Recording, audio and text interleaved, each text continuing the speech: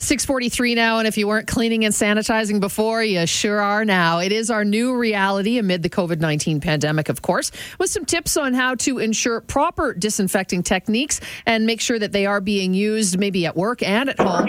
Dave Hashi, who is president of Ogena Solutions, joins us now. Good morning, Dave. Did I say that right? Ogena? Good morning. It's pronounced Ogena. Ogena. But you were close. Okay, my apologies. Ogena Solutions, ogenasolutions.com. And Dave, are we doing it wrong? Do you see people doing the cleaning of whether, it's surfaces at home or at work or, at school even? Are we doing it the wrong way?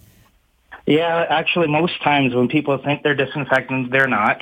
And there's a couple of main reasons. First, you have to think of the virus or the bacteria like it has a hard outer shell. And because of that, it's hard for disinfectants to get through the shell to get inside to kill. So every disinfectant you use has a contact time listed on the label.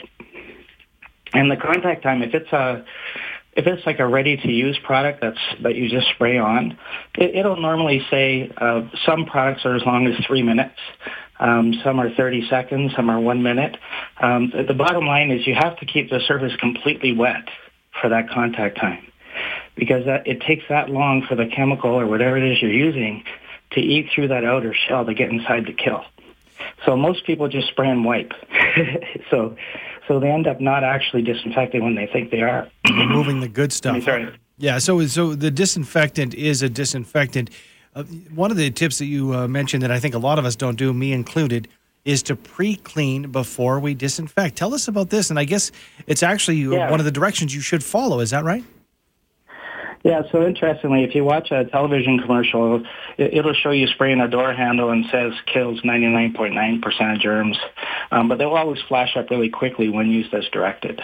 Every single product on the market, you'll see it starts with use on pre-cleaned surfaces. So dirt inactivates disinfectants, and so does soap. Soap will inactivate most disinfectants too. So you actually have to wash and rinse the surface first before you put the disinfectant on. Typically, you just don't see people doing it. So what we would normally recommend, if you see like in a restaurant or even in your home, you should wipe down the surface and clean it first, and then spray the disinfectant on, and then just go do something. If it's a restaurant, they have to do 4 tables or 3 tables. Wipe down each table and spray them.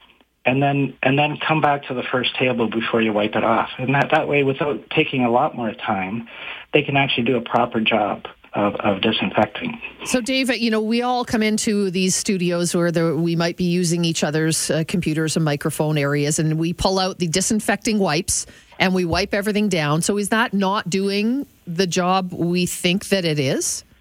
That's right. It isn't, but it still helps. But the bottom line is that the amount of help you're getting is more because you're cleaning than because you're disinfecting.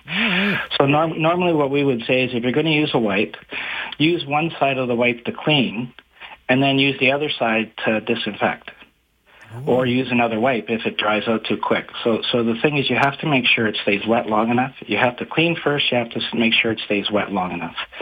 So the practice of using wipes is fine, but you really should make sure you're cleaning with a wipe and then disinfecting. Okay. Quickly, Dave, we got about 30 seconds, but I'm wondering, do we have to buy the brand name cleaners that we see the high-priced commercials for, or can we buy the knockoffs at the box stores that are their version? You can.